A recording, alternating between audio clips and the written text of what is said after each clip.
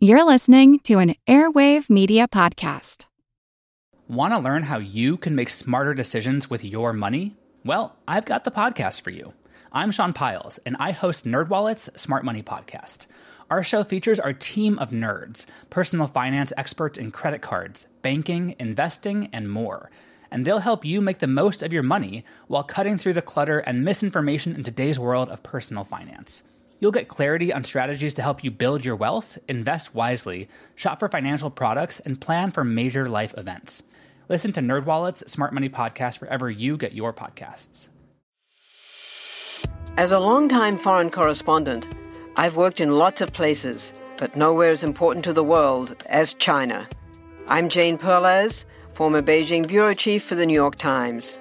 Join me on my new podcast, Face Off, U.S. versus China, where I'll take you behind the scenes in the tumultuous U.S.-China relationship. Find Face Off wherever you get your podcasts. My name is Jen Smith. I'm Adam Cole, couples financial counselor. Hey, this is Lindsay Bryan Podvin, and today we are earning and investing in money marital conversations. My wife was pissed. Or maybe severely confused describes it better. You see, I had spent the last 3 months reading personal finance books. I was convinced that we needed to change our way of life. So I sat her down and started talking about the fact that maybe we really didn't need a nanny anymore, that the kids were old enough. Maybe we were wasting money on those 2 cars. And as you can imagine, it didn't go over very well. Because I had made a few cardinal errors, right? So if you're going to talk to your spouse about money, there are at least 3 ingredients you need. 1 is you need to have the right information. 2 is you need to communicate it effectively. And 3, it has to be the right time. You can argue whether I had the information right or not, but clearly 2 and 3 were completely off. For one, I was communicating with the mind of someone who had been reading about personal finance for the last 3 months. And my wife didn't have that vocabulary because she had not been doing that. Number 2, I kind of hit her over the head with all this information. I didn't prepare her for this conversation. I didn't start the conversation slowly and have it over days or weeks. I hit her all at once with it. And now looking back, I realize after talking to her more that I probably even had that first point wrong too, the information, because that information that I had found was all tailored to me and what my interests were. And the truth of the matter was, I hadn't taken into account what her interests are and the information that was important to her. What I came out of this conversation realizing is that talking to your spouse about money, it's not easy. And maybe, just maybe, we all could use a little bit of help. And speaking of our finances, want to learn how to manage your money better and in less time today?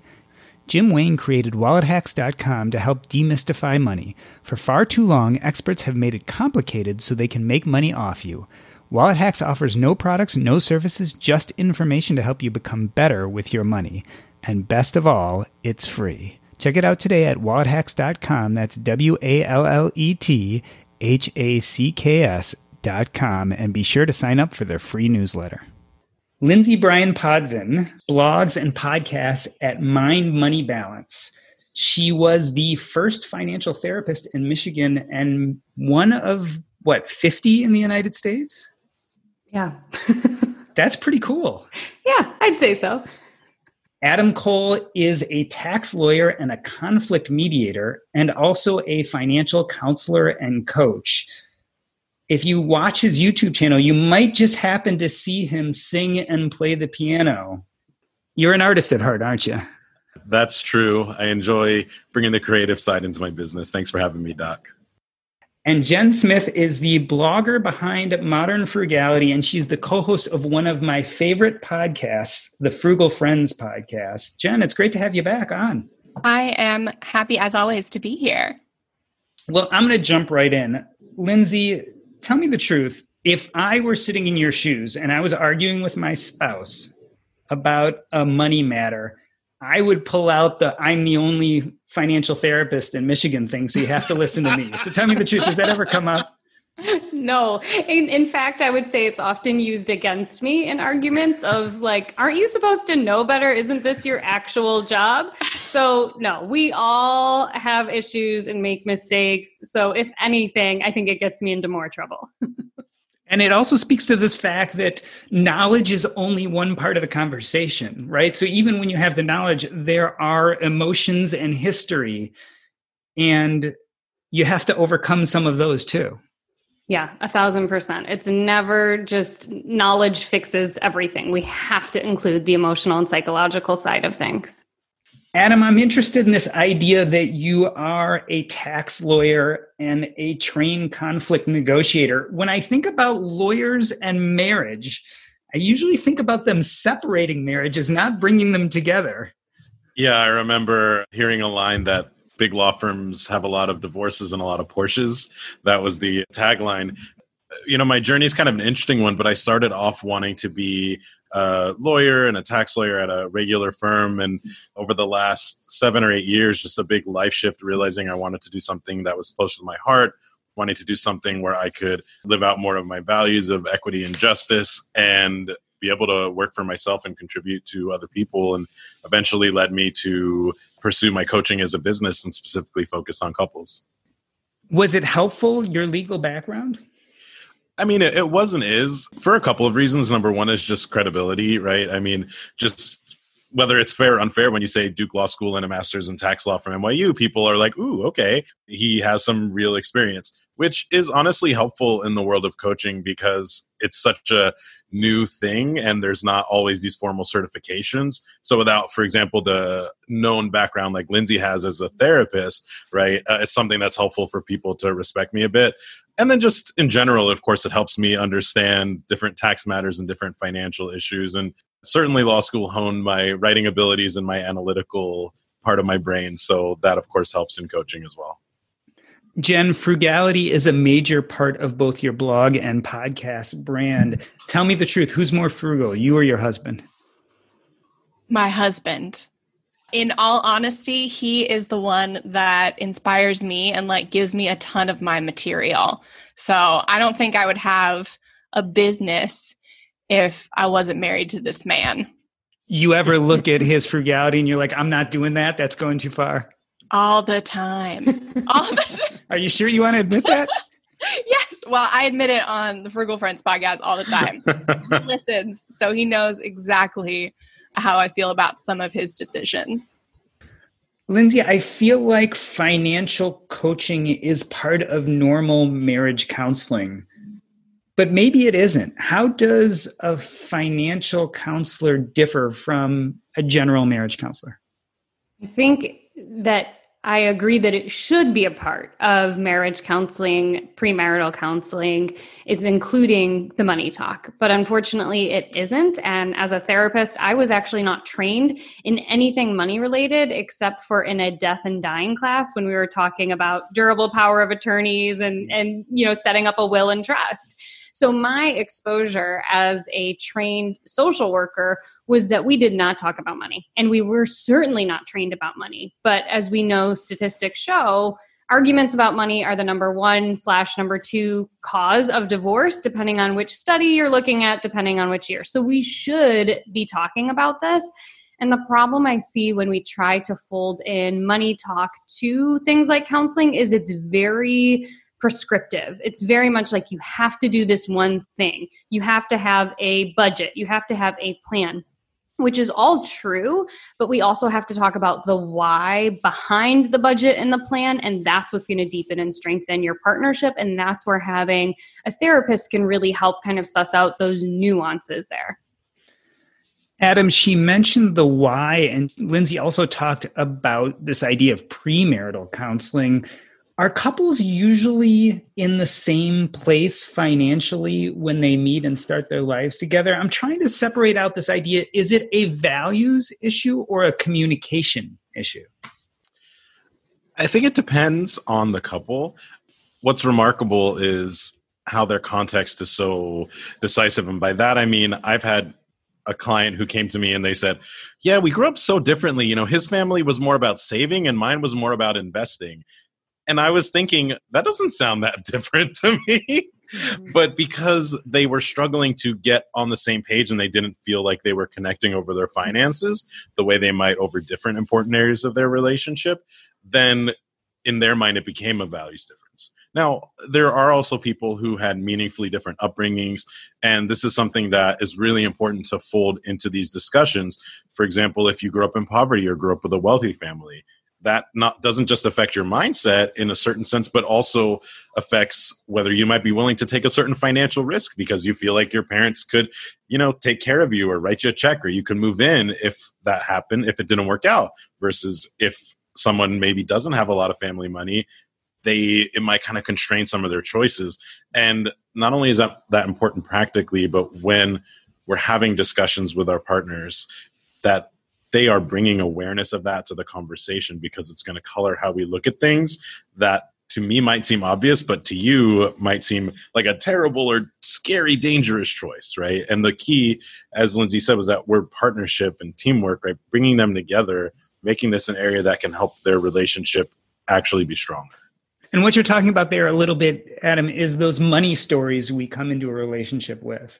Absolutely. And I actually call it your money and relationship story, because I think there is an important part of what's it been like, not just with your parents, but what about in your past romantic relationships, right? Both personally and professionally, I've seen the impact of that on people and how they relate to their partners. Jen, let's go back to when you were a newlywed or even when you were engaged. How much conversation did you guys talk about your money stories and whether they meshed? We knew early on that we had like a similar kind of view of money, but we didn't really talk about it. We didn't talk about it until we got engaged, actually. And I feel like we had similar upbringings and similar ways that our parents spent money, but that manifested in the way we each deal with money actually really differently. So like both of our parents didn't make a ton. His parents were a little more entrepreneurial, but in his life, it caused him to be a real big saver, like really frugal, really stingy. And so he would make money and hoard it or spend as little money as possible. And for me, it manifested in the scarcity mindset thing where if I had money, I had to spend it because it wasn't going to be around for that. Like it wasn't going to be around longer. I wasn't going to make enough. I didn't know if I was going to have like a paycheck next month. Just like all these really weird mindsets that didn't really have any fact to back them up. But so like kind of the same upbringing, but caused him to be really stingy and me to do a lot of like impulse spending. Do you remember, Jen, having that specific conversation or series of conversations? How did you bring it up and develop that kind of safe space to talk about such things? So the first conversation was actually about our student loans because we each had student loans. And he said when we got married, the first thing he wanted to do was pay them off. And I said, because of the, that mindset. And I said, that's the opposite of what I want to do. Like, I want to go have fun. And I was in my 20s and I said, I want to live like I'm in my 20s. I want to travel and do all these things. So that is how we discovered how our mindsets differed. And eventually he, over the course of a conversation, was able to show me you can have enough money, but in order to get there, we have to take care of this debt first. And so it was really having like a forward-thinking conversation helped me to see the problems with my mindset and where that was going to lead me. Lindsay, Jen describes her conversation as a forward-thinking conversation. In my introduction, I talked about one of my conversations, which was not a forward-thinking conversation. What advice do you give to couples on how to start having these money conversations? I think it's really helpful to start the money conversation by not having the money conversation, which sounds bananas, but let me explain. It's more helpful to come at it from a broader perspective than coming at it with like, here are every single line item in our budget. Here's our 10-year plan or 6-year plan or whatever plan. Because what you're doing when you come in hot like that with all the data and the facts and figures is you're already setting yourselves up to be on separate pages where one of you is the expert and one of you is like the student, right? So instead of coming in like that, to zoom out a bit and have conversations that are more about lifestyle and values and goals and thinking about how the money plugs into it. So where do we want to be in 5 years is a great conversation, not just for job interviews, but also with your partner. Do we want to be in the same apartment? Are we interested in purchasing a house? Does one of us want to become an entrepreneur and work for ourselves? And then once you have some of those bigger picture things kind of dreamt out, then you can kind of reverse engineer your way into the money conversation. And I think that tends to be more helpful to at least get it started. Yeah, that's exactly what my husband did when we were having that conversation. He asked, where do we want to be in 5 years? And so that was the first time I was actually able to write down where I wanted to be in 5 years and then work backwards from that and say, oh my gosh, yeah, if we keep this $78,000 of debt, I won't be able to get here. But if we made a 5-year plan to pay it off, then yes, this is an actual tangible possibility. Absolutely. And I mean, I'm completely in line with both Jen and Lindsay on this. And one thing you mentioned money stories before, Doc, and that's something else that I use for my clients to start talking about money without talking about money. Because as Lindsay said, if you go into the line items, that is just asking for contentiousness. That is just asking for an argument, right? But if you can start off with something that's just like describing how you grew up with money or how your parents were, or what were the cultural norms and expectations based on your religion, gender, race, anything like that, that's kind of hard to argue with, right? It's just, you're just speaking about your experience. And it's my favorite thing to do because not only does it set the foundation that they can have a healthy money talk and talk about this topic without fighting, but they're also kind of sneakily being vulnerable with each other and learning more about each other, and in the process getting more connected. Mm-hmm. Lindsay, one of the problems with these type of money talks is they require a lot of vulnerability. And I feel like shame sometimes gets in the way of these conversations, and even financial infidelity. So one of the two spouses is maybe doing things with money that they haven't been talking about or owning up to. Mm-hmm. How do we get past those difficult parts of the conversation? Yeah, it's really hard, but not impossible to come back from financial infidelity. And I think that when we think about shame, my guess, I can't, paint a broad picture on everybody who has engaged in financial infidelity, but I imagine it actually starts because of shame. I don't want to tell my partner that I have this credit card debt. I don't want to tell my partner that I have this student loan debt. I don't want to tell my partner that every payday I go out and I buy my entire office a round of drinks. All of that stuff comes with shame and baggage. So my guess is that in most cases where I've seen it, and I'm just painting a broad spectrum here, but I imagine it starts with that. Is it comes from, I don't want to tell my partner what I'm doing, whether I'm hiding my spending, hiding my debt, whatever it is. And I've also seen it on the other side. I've seen partners hide that they have inheritances because they don't want their partner to then think of them as snobby or greedy, or they didn't work hard for it. So there's so much shame wrapped up in it. So if we can untangle that, it makes it easier to have those conversations. It doesn't make it easy. It just kind of lightens the emotional load and just normalizing it, right? To say, we all experience shame around money, whether it's, oh my gosh, I can't believe I spent that much, or how did I rack up that debt? And it's important to just say that's okay. It's normal. And talking about it takes away some of the stigma. Adam and I are friends offline, and, we were just messaging the other day just about our own kind of baggage around money and how helpful it is for us to share what we've experienced when we're ready, obviously, but with our clients, because it normalizes it and it makes it easier to process.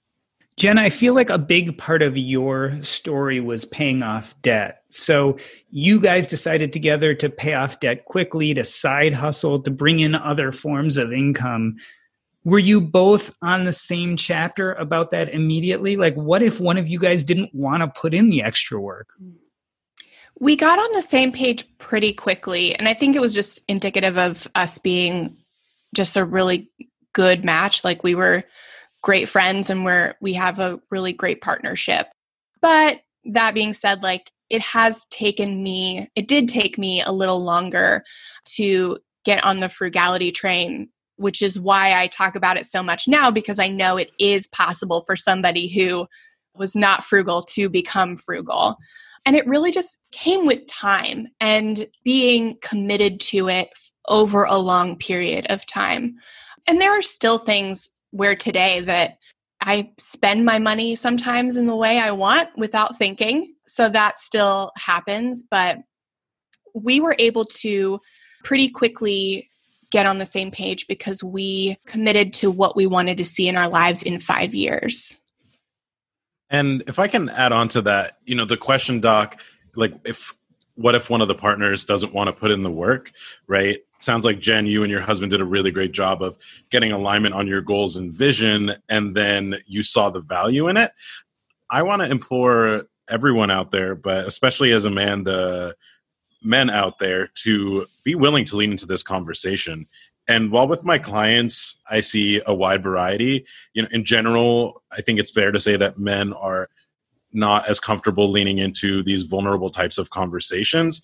And you talk about the fact that we already make more money doing the same work than women, and women have other kinds of things to deal with, like the pink taxes, paying more for the same kind of goods and expected to do more of the household and emotional domestic labor.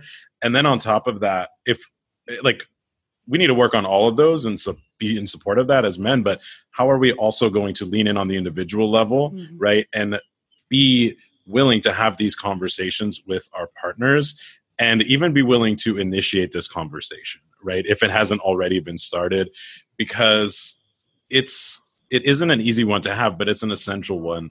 And I remember once being a guest at a meetup for women, and I was the first male presenter there, and they asked me this question, what if your partner doesn't want to talk about this? And I said, well, you keep going back. And said, well, what if he still doesn't? I said, you keep throwing hearts when he throws darts. What if he still doesn't? I said, then you have to really look in the mirror and say, is this the right relationship for me? Right. And so I really, not just because I do this work, but I believe it is an essential thing for thriving couples to be talking about. And so for those of you who can, hold your partner's feet to the fire if it gets to that point, but in particular, like I said, as a man, encouraging other men, step up, have this conversation if your partner's been requesting it. And if they haven't, start it anyway. Yeah, I'm super glad that Travis initiated the conversation, even not knowing where I stood with finances or what I wanted to do with my future, and had that conversation and got me thinking about it. Because if he had been too nervous to do that, and I say mostly, I think more as women, we tend to be more nervous to initiate these conversations. But I'm glad that he brought it up and got me thinking about it, because I probably would have never done that. And I don't know where we'd be today. For us, yeah, it was a relatively quick, both getting on board. But sometimes it's like a slow grind, and you just have to keep going slowly, having those conversations that might be about money, but not about numbers and stuff like that to get to that place. But just starting is so essential. Lindsay, as I listen to both Jen and Adam talk, you almost get the stereotype of the recalcitrant spouse and the responsible one. And I'm wondering if that's too black and white. Is the answer that one spouse needs to see the other's point of view and move to their side? Or is it usually more a melding of values and ideas? I really like to think it's the latter of the two, but I think you're so right that we get stuck that one person is interested and one person is disinterested. And I think what everybody is saying is that we all have a reason to be interested in and invested in our personal finance, but we have to tease out why it's important to us, right? So is it important so that we can travel? Is it important because it provides safety and security? Is it important because then we can have access to education? So really thinking about the things that are important and valuable to each person. And then again, layering on the money talk on top of it. I think it's often common that one person is more interested in money, but it doesn't necessarily mean that the other person just has to throw in the towel and say, well, then you deal with it. In fact, I think that's actually more harmful in the end to say, well, I don't really like money, so you just handle it, because it takes away the partners from being exactly that. It's from being partners. It goes from one person, like you're saying, Doc, to be the manager and the other person just listening. I'll say, as the partner that was initially disinterested in finances and is now the person who makes the budget and writes about personal finance for a living, that I wouldn't classify it even as disinterest. Like, at first, it was my mindset to think that I can't do this. Like, I had grown up in a household that was just making ends meet, and I didn't think that there was anything more possible for me than just making ends meet. And everyone I knew had student loans, so I never thought that I could be debt-free. So it wasn't disinterest as much as it was hopelessness.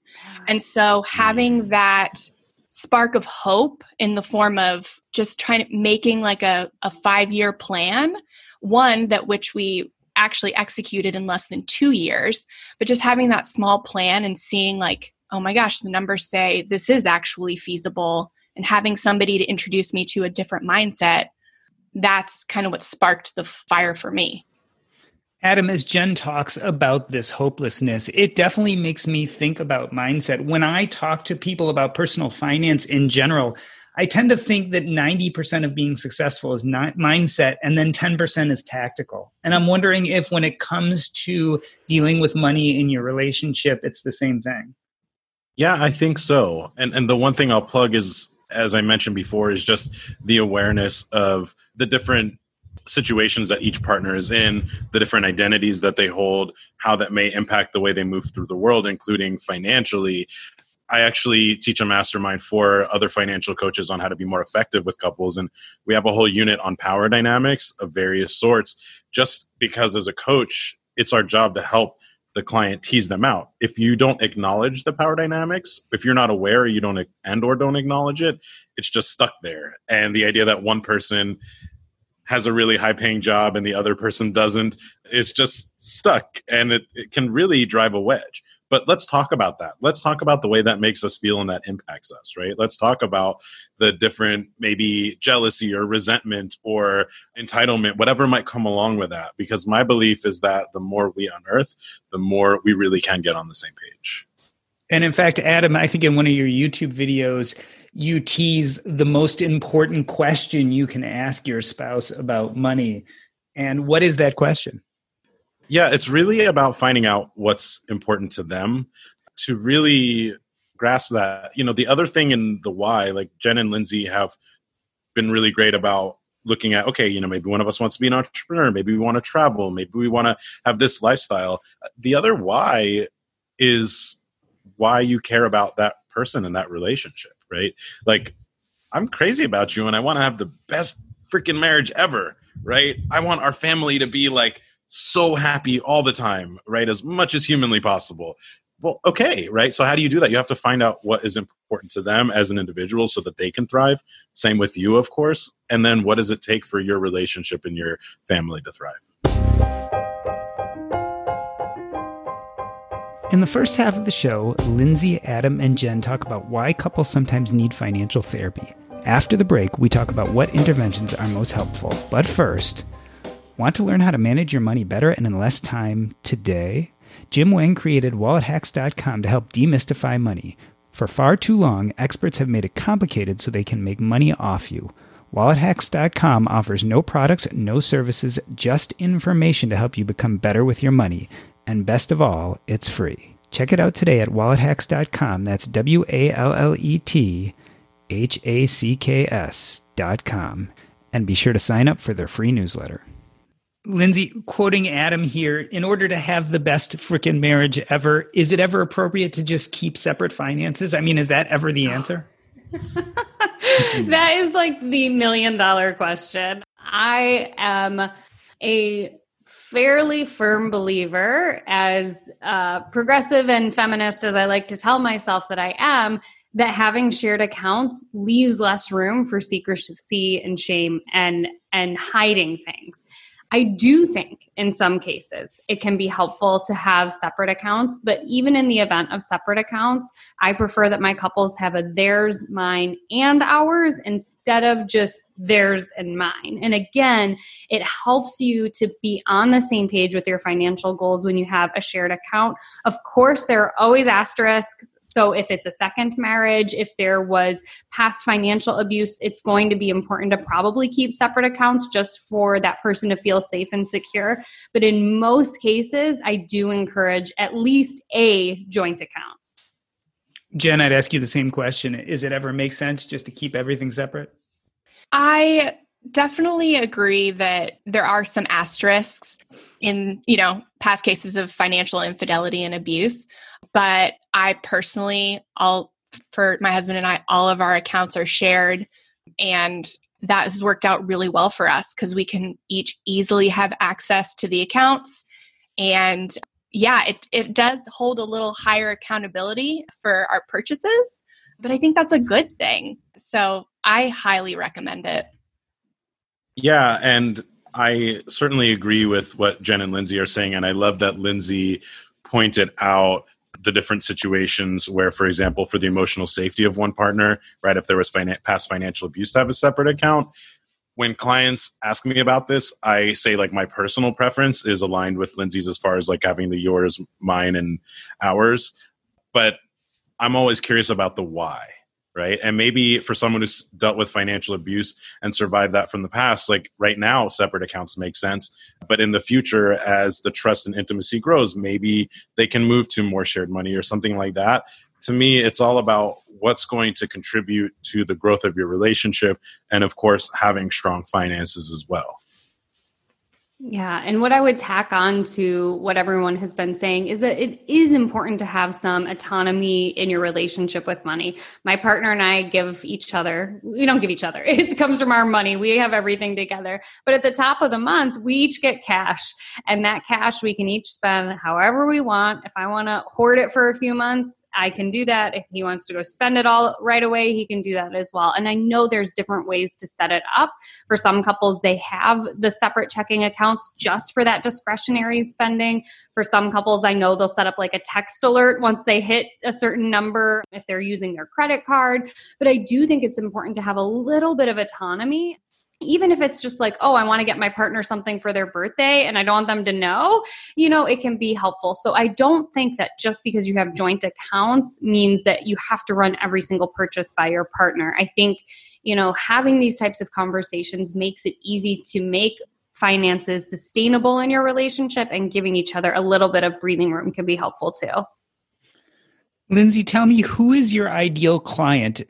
I'll rephrase that. How does someone know it's time for them to need a financial therapist? Oh, it's such a hard question. It's easier when I talk to personal finance professionals. They usually know when it's time for their clients to seek a therapist. So when I'm talking to like CFPs or CPAs or anybody who's in that space, I usually tell them, hey, once you start feeling more like a therapist and less like a planner, it's probably a good referral. And so what that typically means is if you're spending more time, then you feel, let me back up.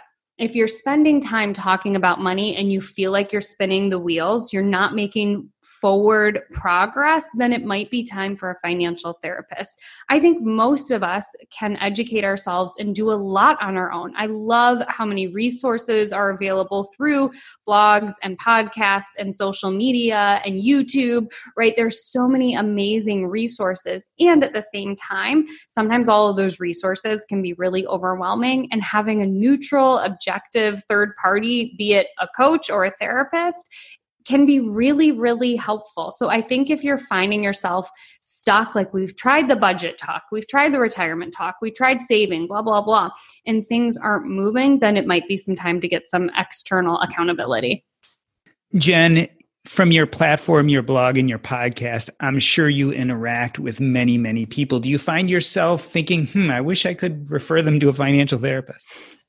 Yeah, there are a lot of people that have issues that I am not qualified to deal with. I am an educator and I love helping people save money, but then there's a relational aspect that especially just across a blog or a podcast, I really can't help with.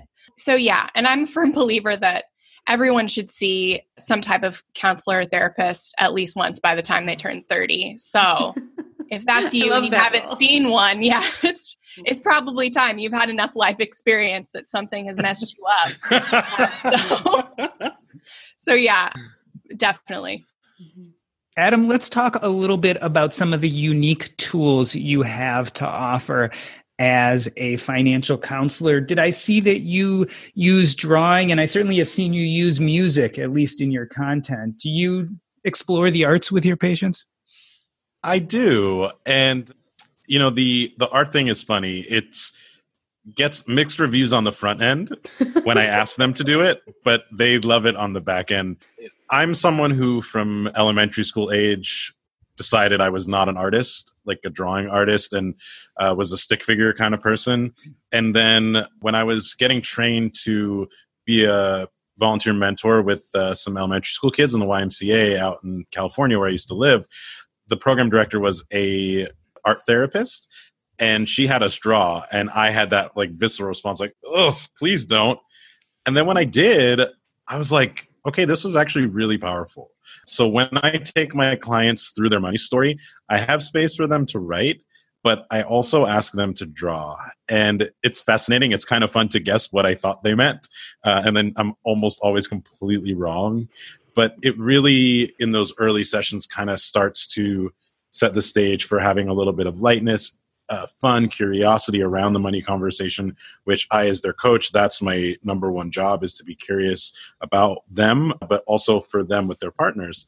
And then with the music, yeah, I mean, honestly, I wanted to do something fun to relate to my audience and bring in my creativity. So I decided I'm going to take some 80s and 90s songs and rewrite the lyrics to be about money and relationships and personal finance and the gender wage gap. And I made one for the current pandemic as we're recording. But I just really enjoy that. Kind of shows my personality. And honestly, I actually played piano for a client's child on a call recently because he ran out of the room and we were all there and they were really being emotionally impacted by the coronavirus. And I just got inspired to lighten the mood, literally took my laptop, went over to the piano in the house, and we played and he sang along. And, you really just, it's our job, especially in a time like this, to use all the tools in our toolkit to try and make life better for our clients. Adam, what do you ask your clients to draw? I have a handout with a series of questions to dig into their money and relationships history. And I ask them to answer through art.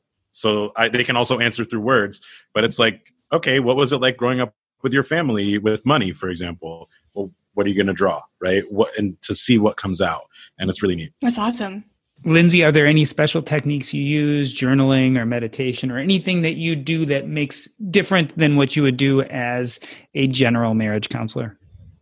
Like Adam, I have a very visceral response to art therapy. So I don't encourage my clients to do whatever they want, but I don't think to date I've ever led any clients through any art therapy exercises. I definitely lean toward what you're talking about, Doc. Mindfulness exercises, journaling, I think is huge.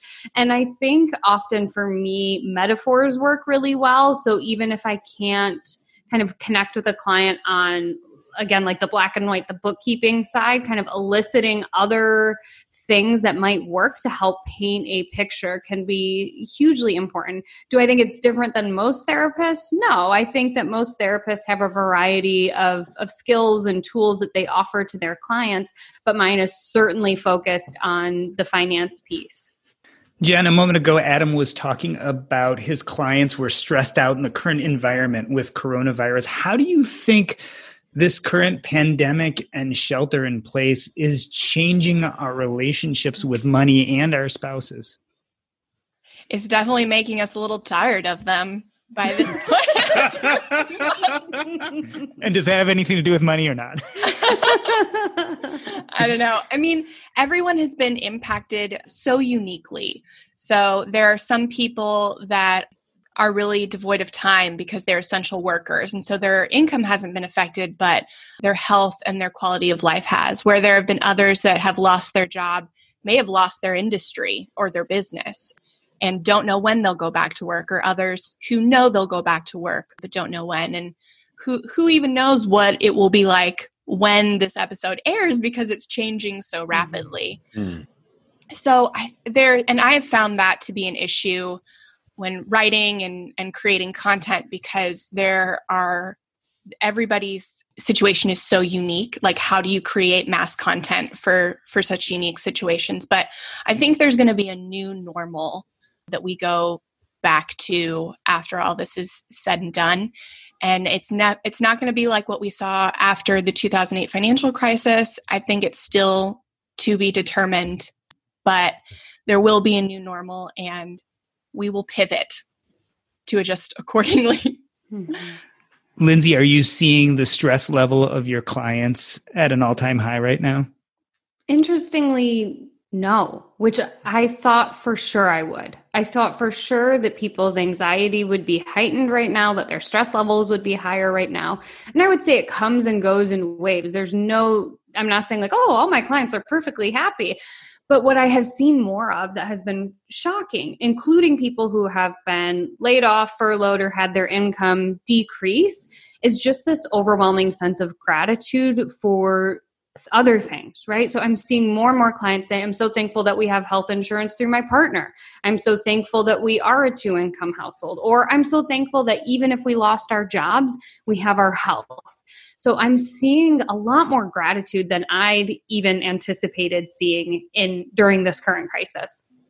Yeah, and similar experience for me. Definitely some clients like the one I mentioned before, they were feeling really stressed and, having their kid around and working from home and all of that.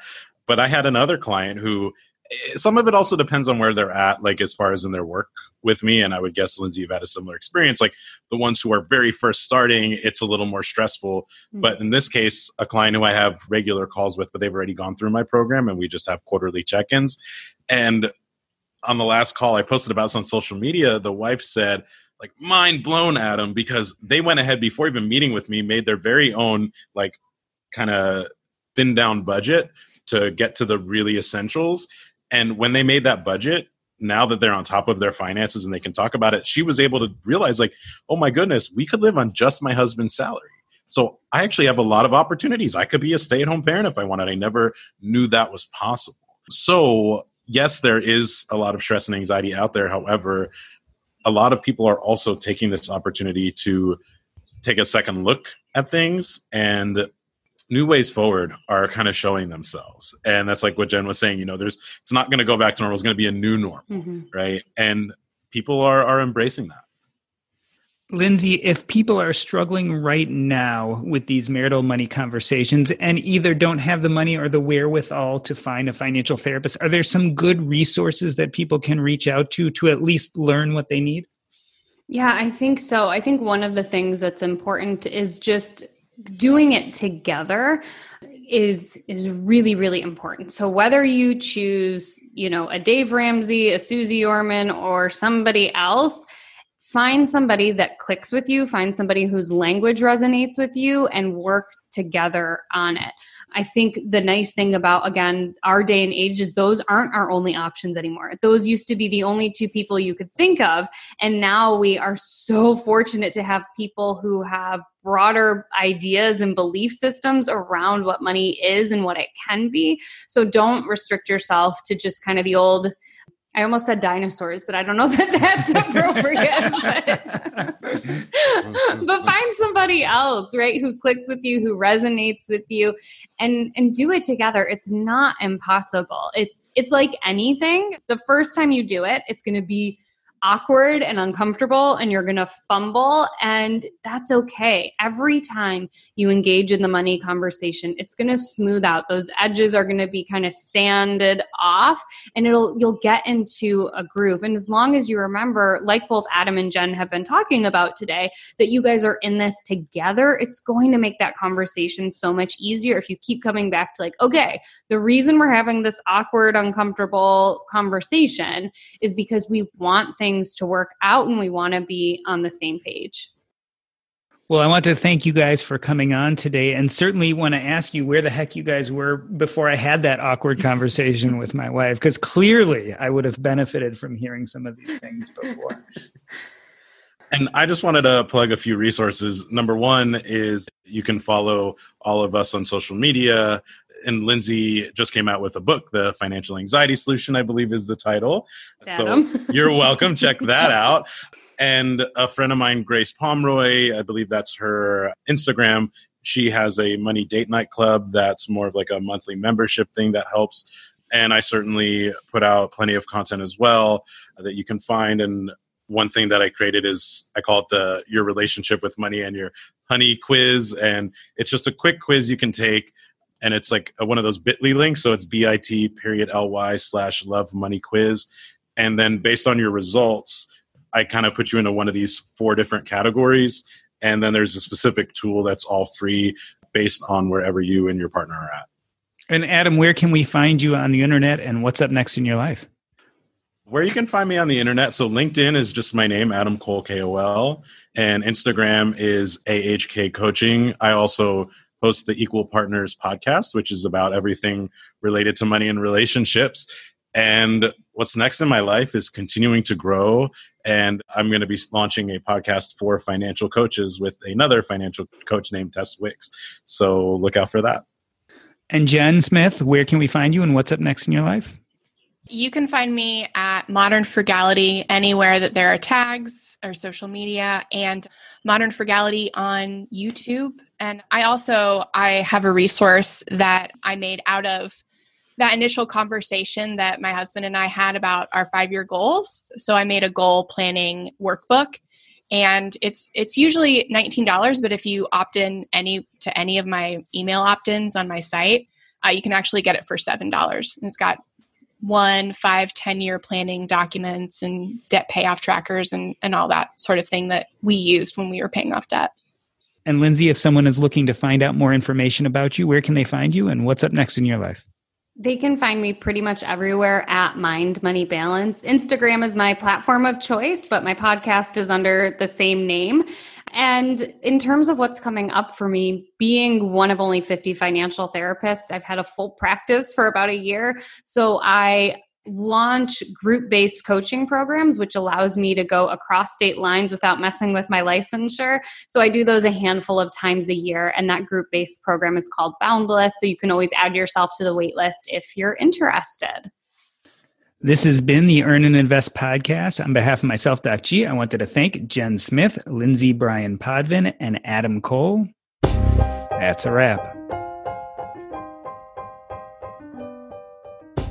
Are you ever scrolling through your Facebook feed and wonder, boy, I wish I could listen to another episode of the Earn and Invest podcast? Well, now you can engage in our content in 2 different ways. One, you can go to our website, www.earnandinvest.com. That's EARNANDINVEST.com. Or you can check us out on Facebook at the Earn and Invest Facebook group. The easiest way to get there is www.diversify.com/Facebook. That's DIVERSEFI.com/Facebook. Now back to the show. All right, so most of us know the bad news already. If you were using Mint as a budgeting app, it has shut down. But the good news is there's something better, and it's called Monarch Money. I started using Monarch Money myself about 5 months ago, and I knew immediately that I liked it more than any other budgeting app I had ever used. For one, it focuses on collaboration. This is easy to share with your spouse, your partner, your financial advisor, and it's aspirational. Not only can you look at your current budget, but what do you want to buy? What do you want your goals to be? You can focus on those in Monarch Money. It's the next generation of personal finance apps. Monarch is the top-rated all-in-one personal finance app. It gives you a comprehensive view of all your accounts, investments, transactions, and more. Furthermore, you can create custom budgets, track progress toward financial goals, and collaborate with your partner. And now get an extended 30-day free trial when you go to monarchmoney.com/earn. Again, that's monarchmoney.com/EARN. What I like about this app is it's intuitive, easy to use, quick to sign on. It's collaborative, as we talked about. It's customizable. The idea is you can use this app the way you want to use it. And the reason why is the Monarch Money team is customer focused. They are focusing on you, me, and all the other people who want to use this app to live a better financial life. After trying out Monarch Money for myself, I understand why it's the top-rated personal finance app, and right now, listeners of this show will get an extended 30-day free trial when you go to monarchmoney.com/earn. That's monarchmoney.com/EARN for your extended 30-day free trial. We are here with J.L. Collins. Welcome back to the show. He is the writer of The Simple Path to Wealth, arguably one of the best personal finance books out there. JL, I've noticed whenever I see someone on an internet forum asking what are the best books to read for personal finance or financial independence, you are often number one, but certainly always in the top three. Well, so first of all, it's a pleasure to be back on the program with you, Doc, and not the least of which is you always say such nice things. So I'd only say them if they were true.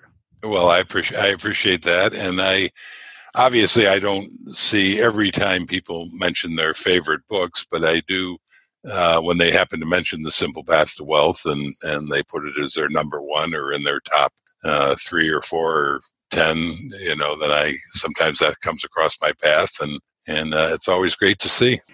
And if I remember correctly, JL, it's been a recent anniversary for this book. Did I see that on Twitter? You did. The anniversary was June 18th, and the book came out in 2016, so it's been 4 years. Let's go back to your 2016 mindset, or even further back. If I recall, the material for the book really came from a series of blog posts that were meant mostly for your daughter. When you were writing those blog posts that eventually became the book, did you ever think that this many people would eventually read your words in the book format? Never. When I first started the blog, it was strictly as a way to archive information for my daughter. I had no idea that there were other financial blogs out there. I know that sounds impossibly naive, but it's true. I've joked frequently that the first blog post I ever read was the first one I wrote. So when I started the blog in 2011, it was just a way to archive information. So I never dreamed that there would be a book, let alone that it would have the international audience that it has today, that it would be published in Chinese and Korean and Japanese. And I had no concept. And in a sense, you've almost shot yourself in the foot, because you freely admitted that almost all of the content in the book is available to anyone who wants to go find it on your blog. Your publisher probably didn't appreciate that. Now, I say that tongue in cheek because I know who your publisher is. Well, I self-published the book. It is interesting because that one, you're absolutely right. There is nothing in the book, and I have made this point from the beginning. There's nothing in the book that you cannot find on the blog. The book is a little better organized. It's more concise. I spent more time polishing the writing. I'll leave it up to readers as to whether it is, in fact, more polished. But I did spend more time polishing it. But there is nothing in the book that you can't find for free on the blog. And that goes against the advice I was given at the time, and it was very intentional. The advice I was given is be sure you put things in the book that are not on the blog so people have to go buy your book. And I thought, the book wouldn't exist if it wasn't for my blog readership. The stock series, when I first started, which is a large part of what makes up the book, the first 5 posts in the stock series were what I had in mind, and that's as far as I thought it was going to go. And the other 25 plus that make up the stock series today all evolved out of questions or suggestions that my readers made. So it just seemed wrong to do that to my readers. I mean, the book wouldn't exist without them.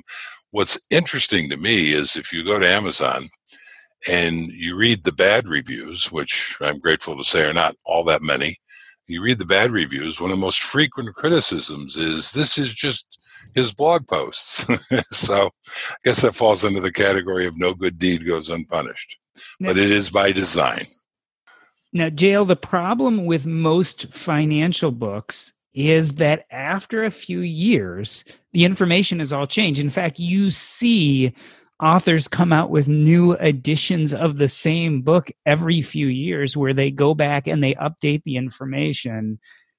Tell me about your book. I get the feeling you're not going to need to be updating it. Has the information changed since 2016? Well, so that's a really interesting question to me. So first of all, the point I should make is that every year the book is sold better than the year before. So the book is selling right now, today as we're speaking, better than it has ever sold before. In fact, sales in 2020 are up about 77% over 2019, which was up over 2018, which was up over. So from a purely pragmatic point of view, there's not a lot of motivation to bring out a new edition. It's interesting to me, and to be honest, I haven't read the book since 2015 when I was reading it endlessly as I was preparing to publish it. So I actually got a copy from Amazon because I had run out of copies. So I have my own book with the intention of going through it and seeing what needs to be updated. Now, I'm sure, when I was writing the book, I used the time period for my illustrations between 1975, which was the year I started investing, and 2015, which was the last year I was doing the final revisions on the book before it came out in 2016. So I'm sure I could update it in the sense of doing it from 1975 to 2020. I don't think the numbers would change dramatically.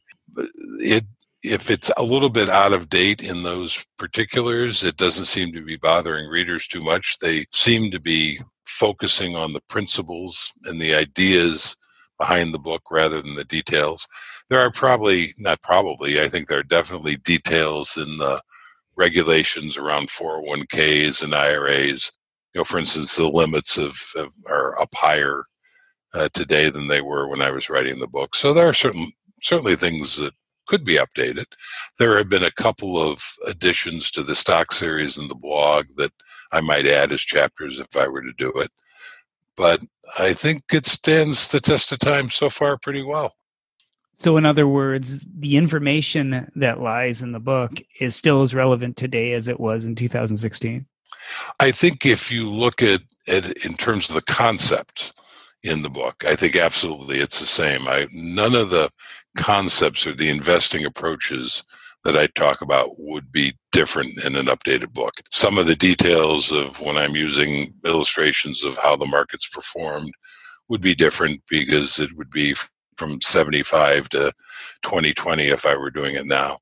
But yeah, maybe I'll redo it in 2025. That'll be, instead of a 40-year period, then I'll have a 50-year period to look back on, say this is what happened over half a century. I have no doubt that 99% of the success of this book is due to the high quality information that you can find and read within the covers. But a very significant 1%, I believe, has to do with the title. A Simple Path to Wealth is a genius title for a book. Tell us how you came up with that title. Was it after a lot of thinking, or was it just the first thing that came to your mind when you thought about your information? So it was the first thing I thought about. It was the working title from the beginning, and I didn't like it. And I kept hoping that inspiration would strike and I would come up with a better title. I didn't, and obviously I didn't come up with something that I liked better. And so it came out as A Simple Path to Wealth, which I was not terribly excited about. But I think you're right. I think it is certainly a very accurate title. And I think, of course, the people who experience the book, they don't know, until now, nobody's ever asked me that question. So now I guess we've revealed some insider information, but people have just looked at it and said, wow, that's a great title for the book. And that's exactly what the book's all about. So I guess I should have been more pleased with it than I was at the time. And now I'm grateful that I didn't come up with something else, because it probably wouldn't have been as good. Why didn't you like the title? Was there just not enough panache? Like, what about it didn't you like? I don't know what I didn't like about it. I think in my mind, I was thinking that there was a book out, and I can't think of it now, so maybe it wasn't that great a title. It was one-word title, and it had a reputation of having sold exceptionally well because the title was so compelling. And so I think I was hoping I would come across some one-word compelling sort of thing, but I didn't. And I think now I love the title, and maybe I love the title because the book is done so well. So it certainly hasn't hurt anything. So I have a penchant for asking horrible questions whenever I interview. So here's my horrible I know that because you've interviewed me on more than one occasion. So here's my horrible question for this interview. Is there another book in J.L. Collins waiting to be written? And if so, what is it about? Oh, that is a horrible question. So at this point in my life, I'm no longer a young man, and I no longer have the energy that I had when I was writing this book, even, not all that terribly long ago. And writing a book, as anyone who's ever done it will tell you, is an enormous and difficult project. So realistically, I have a couple of ideas for books. If I were younger and more energetic, I would probably do it. It's wonderful having a book out there. But at this point in my life, it's probably not going to happen. And if I were to sit down and do anything, I would probably revise this one. And especially if I'm around and have the energy to do it in 5 years, I would probably do that. But I'm not sure, as we talked about earlier, it's striking to me how well received this book is internationally. And what's striking about that is that it's a very U.S.-centric book. I mean, that's, I know about investing in the U.S. I know about U.S. retirement programs like 401ks and IRAs. And there's large portions of the book that have a very indirect application to people internationally. They have to read about what I have to say about 401ks, not in terms of the details of 401ks. They have to translate that into the similar programs that might exist in their country, if there are any. And yet they have embraced the book with great enthusiasm. So I think readers deserve a lot of credit. They can, if they're international, they can look at the U.S.-centric things and extract what works for them. If that 40-year period, it could be updated with what's happened in the last 5 years, in a perfect world, would that be good? Absolutely. But readers seem to have no trouble extrapolating that 40-year period to the more core ideas behind why the kind of investing I describe, index investing, long-term investing, makes sense. And so in a way, I'm not sure the updated version of the book would be I don't think it would be any more valuable than the book as it stands today. It's the 4-year anniversary of The Simple Path to Wealth. It hit the bookshelves 4 years ago and still just as relevant today as it was back then. It also jives well with a great piece of advice I always give people. If you're given a difficult path or a simple path, always take the simple path. J.L. Collins, thanks for coming back on the show. My pleasure. Thanks for asking.